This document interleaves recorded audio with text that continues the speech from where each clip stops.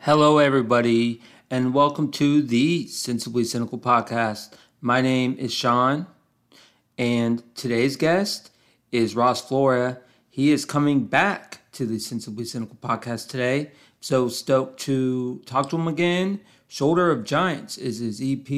It was released on the 15th of July, so just a little over 2 weeks. But anyways, awesome guy, great EP. Check it out. 7 songs on the EP. So, without further ado, here's my chat with Ross Flora. All right, joining me for the second time, singer, songwriter, and producer, Ross Flora. What's going on, man?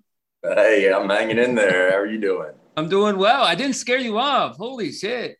Right. No. I thought I was going to scare you off, man. Well, yeah. Congratulations on all your success. Hey, well, thank you. It's been a lot of fun and getting the EP out there. I'm already looking forward to the next one. So yeah, well, talk about the EP, man. It just dropped a week and change ago. Yep. Friday the 15th. So July 15th it came out, and so yeah, it's been a lot of fun. Been playing all the songs, and it's nice for all my friends and family and fans out there to finally get to hear some music, that I've made. And, yeah. So they're all having a good time with it. So that's all that matters to me. So. Mm-hmm. Shoulder of Giants. Everyone should stream it immediately. Yeah. Like you can stream it and listen to this at the same time if you really wanted to. Yeah, that's possible, right? It is.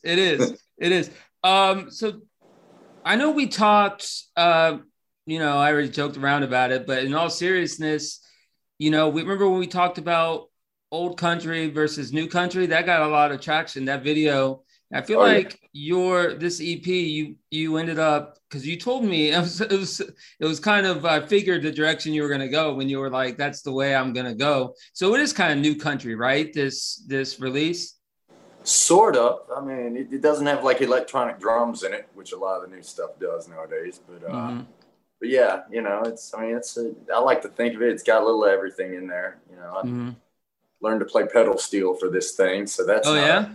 I mean, they still use that in new country a little bit, but that's old timey there. And, yeah. Well, talk about the process, man. Was it? Did it come together smoothly? Talk about the origins of it. Pretty easily. I'd say the way all the songs were made was I'd write them. I put down some scratch tracks, which meant some tracks we're gonna redo later on just to get the vibe of the song. And I'd take them over to my buddy Jeremy Pearl's house, and he'd put down some drums. And yeah, I was like, all right, at that point, then we'd lock in the song and what direction we were going with it. And then from there, I'd bring it back here and just start the long hours of, putting it together and finding the puzzle pieces that fit really. So. Yeah. Well, you had a collab on one of them, right? Sky Ain't Falling. Talk about how how was that collaboration? How'd that all start? You and Emily. Yeah. So Emily and I have been friends for almost a decade now. We both moved to Nashville about the same time, about a decade ago. And she's just always, been a good friend, and, she's one of my best friends. And yeah, I was like, hey, and she's got one of the greatest voices I've ever heard in my life. So I was like, I'm lucky I get to play with her a couple times a week, every week, And so, so I'm lucky to be able to do that. But I'd written this song with Sienna Paglia, and that was another Dead Horse artist. Okay. And we'd written that song, and I was like, do you mind if I have my friend cut it? I'd like to have, Emily on a track with me. Right. Sure. Yeah. Just whenever smooth. Emily came in, nailed the song in like 3 takes. Yeah. Cold. So but friends in high places. That's what it sounds like. Yeah. Well, extremely talented friends. That's for sure. Hey, man. Well, I know you got a beer. Let's toast to your debut EP. You want to toast? Cheers. Got it. Yeah. Cheers, y'all. Ting, ting. You're already working. What's this? You already said you're working on the second one? Yeah. I mean, the train's rolling. So I'm itching to get another one out there, But how's the buzz been locally? I know I read a few articles, right? How's the buzz been? How's the what been? Like the buzz, like the reaction. Oh, yeah. It's been great. Like I say, it's my first, release of multiple songs on an album. So, yeah. It's coming along. I'm looking to book a tour. We're getting some good feedback from like festivals and whatnot. Mm-hmm. Nothing like in stone yet, but we're getting a lot of getting through the first couple layers of booking there. Mm-hmm. So that's going great. So when you were on the podcast just in May, did you already have this vision created? Yes, for the most part, I had the direction that was going to go in. So I kind of knew what it was going to sound like. A lot of that work, though, I mean, I'd say 60% of the work went on after I talked to you last, then 2 months ago. You were like, all right, we gotta speed this up so I can come back on here. right. So, yeah. I just I was learning so much with every hour I'd spend in front of the console. It was just like, right. Like I learned something new, and it was kind of good that it kind of was all kind of the base plans, the rough drafts were laid out, but all that final parts and all that were done pretty close to each other. I'm glad I kind of did that, because even since that point, I've learned a ton of new stuff, and it would have, completely, some songs would have sounded different with some of the things I'm just learning constantly. And so, yeah. Talk about the team that's around you. I know you said you're touring. Do you have any dates lined up, or talk about what you got going on promoting it? So right now it's a little late to be getting into the fall festivals right now. They're booking. Yeah. So we're booking next spring right now, really. But I mean, there's still a couple of things we're looking into for the fall, but it might be some club dates or something like that. But we're, like I say, we're trying to get in at the last minute. Get in where you fit in, right? Is that the? Yeah. So, yeah, I know, man. It's kind of an interesting time to debut something. I know we talked about Sky and Falling. Is there another song on there that you have heard feedback from, like it could stand out to be like, I wouldn't say a single of sorts, but you know what I mean? Like, is there a song that you've received feedback more than others? Grass is Greener is the song that everybody that I've heard back from the most, is what people love the most. Which works for me. I love that. Well, talk about that song, man. Like what was the vision behind it? Yeah, it was just, so at my age, I'm 32 years old. I'm the first person in my family, the first guy in my family for generations that isn't working on a farm at this point in my life. And, and there's no, basically, other than my dad isn't a lifetime farmer. And there's a simplicity and beauty to that life that I wish I had, and I romanticize about a lot. Right. And I miss it a lot, not being, my farm's back in Virginia, and, obviously out here in Nashville doing things. Right. Can't make it back to work there all the time. And it's, so I wrote that song. It's a song about just knowing what you got. I know what I have, and I know the grass is greener there. I'm not looking for, a sweeter place, because to me there is none other than down in that holler, on the farm way back in the backwoods. Well, what was your family's reaction when you told them that you wanted to, take this singing thing seriously? What was their reaction? No, they were all about it. I'd been singing with them since I was a little kid. That was the first memories I have, are singing with them in church and stuff. Mm-hmm. Dad teaching me harmony, singing along congregation, that kind of thing, like standing up on the back pew and all that. Right. So I've been singing. They was always encouraged, and, just as long as I did it right and gave it everything I had. Mm. And, they had a couple requirements, like, get through college, and do that, have a fallback plan, especially for those first couple years. Right. It's like, you never know. You could be amazing, and you don't end up doing anything in this town and beat you out, So, so with that in mind, though, I'm lucky, and by the grace of God, I've been here, and feel like I'm kind of over that initial hump of getting, booted out of town, but like I've set up a good foundation here. Yeah. Looking forward to the rest of my life here. So. Are you looking to branch out out of Nashville? Like, what are you just going to tour the town? What locations are you looking at? Oh, I mean, tours are so expensive right now with it, on top of gas money, that's gone up. Yeah. That alone is hard to make a living at. But so I mean, a large foundation or a large base of it will be probably a lot of listening rooms and stuff around here. I hope Sure.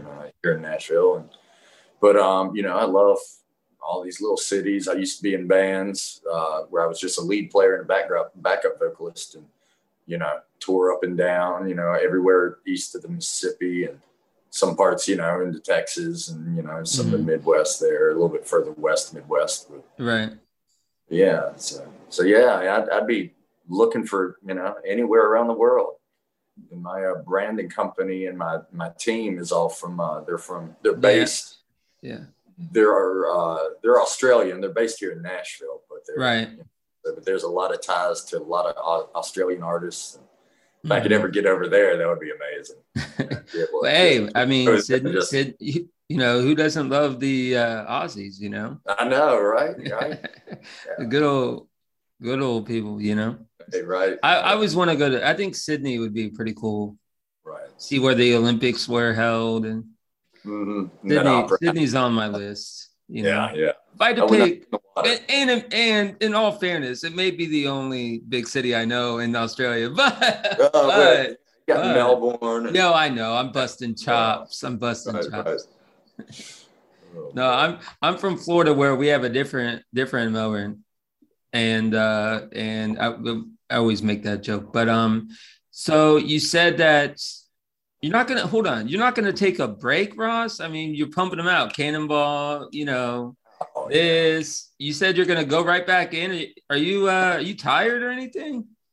No, not really. I mean, I moved into a new place and all that, and just renting, here in town. Time for a different change of scenery in terms of the town. But so I did have like a 3-week period there where I hadn't gotten my studio set up or anything, and it was like killing me there. I was like, man, I'm just itching to get back in, because I did do a little marathon run right there before the deadline to get this EP ready, and so I was like, okay, good. I need like a week off. I need a break from just recording all the time and messing around with Pro Tools all the time, and then so yeah. But I'm itching now. So.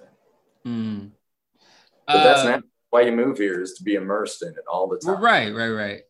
I know, right? Nashville. I mean, what else is there to do in Nashville besides drink and play music? Amen. Right. You know what I mean? Hey, yes, I do. Yep. You're like, yes, I do. I know it 10 times fold. Yeah. It was great. It's great having you on, man. And, is there someone like in the scene that you think should get noticed that maybe he's not getting enough notice, or anybody that you can point to as in like an up and comer? I mean, somebody that always blows my mind that nobody knows about is, or the majority of the mainstream doesn't know about, is that Jason Isbell guy. But I mean, he's not an up and comer. He's there, but he's my favorite artist that's out there these days, especially my favorite writer. So right. I wish he got noticed. I wish people would know his songs whenever I covered them every once in a while. And nobody goes crazy, and some people walk out of the club. I'm like, what? Gotta, Yeah. Oh, people know him. But it's just, he's not mainstream at all. He doesn't want to be mainstream. But I think I've actually heard the name. I'm just gonna think I have. Yeah. Well, he wrote. That name sounds familiar. Yeah, that guy. Yeah. There you go. But, yeah, he wrote that "Cover Me Up" song that Morgan Wallen covered. And yeah. And all that. So yeah, his version is a little different and a little better, if I may say so myself. By the way, with you and that, Emily, how long did that take? Did you spend a while on that? Or was it just, I know you talked about it briefly, but was it just something that you guys had like the same vision? So I recorded all the parts and had the melody down. And she just came in. Yeah. I mean, again, we played together so long. I was like, this melody, she'll be able to kill this. And I know what her high notes, I know her range very well. Again, we logged 1,500 gigs together at least, in the last couple of years. So yeah, like, I mean, I know her almost as well as I know my own voice, you know, and it's the same way with Cash, you know, I know. Yeah. Yeah. Cash was awesome to have on the podcast. Yeah. Oh, yeah. She was awesome. Yeah. That was, I think I didn't even know how close y'all were as in like friends and stuff. And then like y'all came on right back to back. That was pretty good. Yeah. So yeah. I don't even know if that was, but like, I didn't even know. I just was like, Danielle was like, who's coming on? I was like, all right, you know, she's always sending me artists and stuff, you know? Yeah. And I was like, oh yeah, Ross wants to come back. Why not? You know? Yeah. Sure. I'm really happy for your success, man. Oh, thank you. And I appreciate you coming back on the podcast, man. By the way, what kind of beer are you drinking? I got some Modelo's right now. Some good summer beers, you know. You're a beer guy, right? I know we talked about last time. Yeah. I drink just a little bit, right? A little bit, you know. Yeah. But yeah. Do you play in pubs and stuff, like small like bars? Is that a big thing? Yeah. I like to have a mixture. There aren't too many of them left in Nashville, but yeah, I used to play this place. It was my home base was a spot called Benchmark down 2nd Avenue, where I got my first gig in town, and I continue to play there. Sometimes I played there over the years 5 times a week, 5 gigs a week were in there. Right. So, you know, and then I always had like a Tuesday night where it was always the deadest night of the week, you know, and I liked it that way. And that was very pubby. If anybody listening has ever been to Benchmark before it shut down 2nd Avenue in Nashville, it was really like a pub, and it was the place, huh? It wasn't super small, but it wasn't, you know, it was just a 1 floor, you know, 2 rooms, you know, and it was just yeah. Like if you go on YouTube, and you know, I like the bands that, you know, they're huge bands, but they'll play in like some garage somewhere. I love things like that. Like, I don't know if you know you know the band I'm about to say, but I mean, New Found Glory. Yeah. I mean, everyone knows them, but I didn't know if you follow that type of music. But if you go on YouTube and you put like New Found Glory in, Dress to Kill is one of their main songs. Mm-hmm. And like, if you put them in, like if you put that video in and just put like live, bro, they're literally playing in a fucking like garage. That's nuts. And they have some random fan. It's like a birthday party. Yeah. You know, and they're rich people and they probably paid them, you know, 6 figures or something. But, you know, they probably, I mean, why else would they play for a birthday party? Right. You have to be big ballers to get. I mean, they probably wouldn't do it for anything less than 6. Some random party. Yeah. Right. Set up and stuff. And they had some random guy be the drummer. Like, they didn't know his name until we got up there. The video is great. It's like, what's your name? Ash Nash. You should watch the video. It's classic. Yeah. I gotta see this.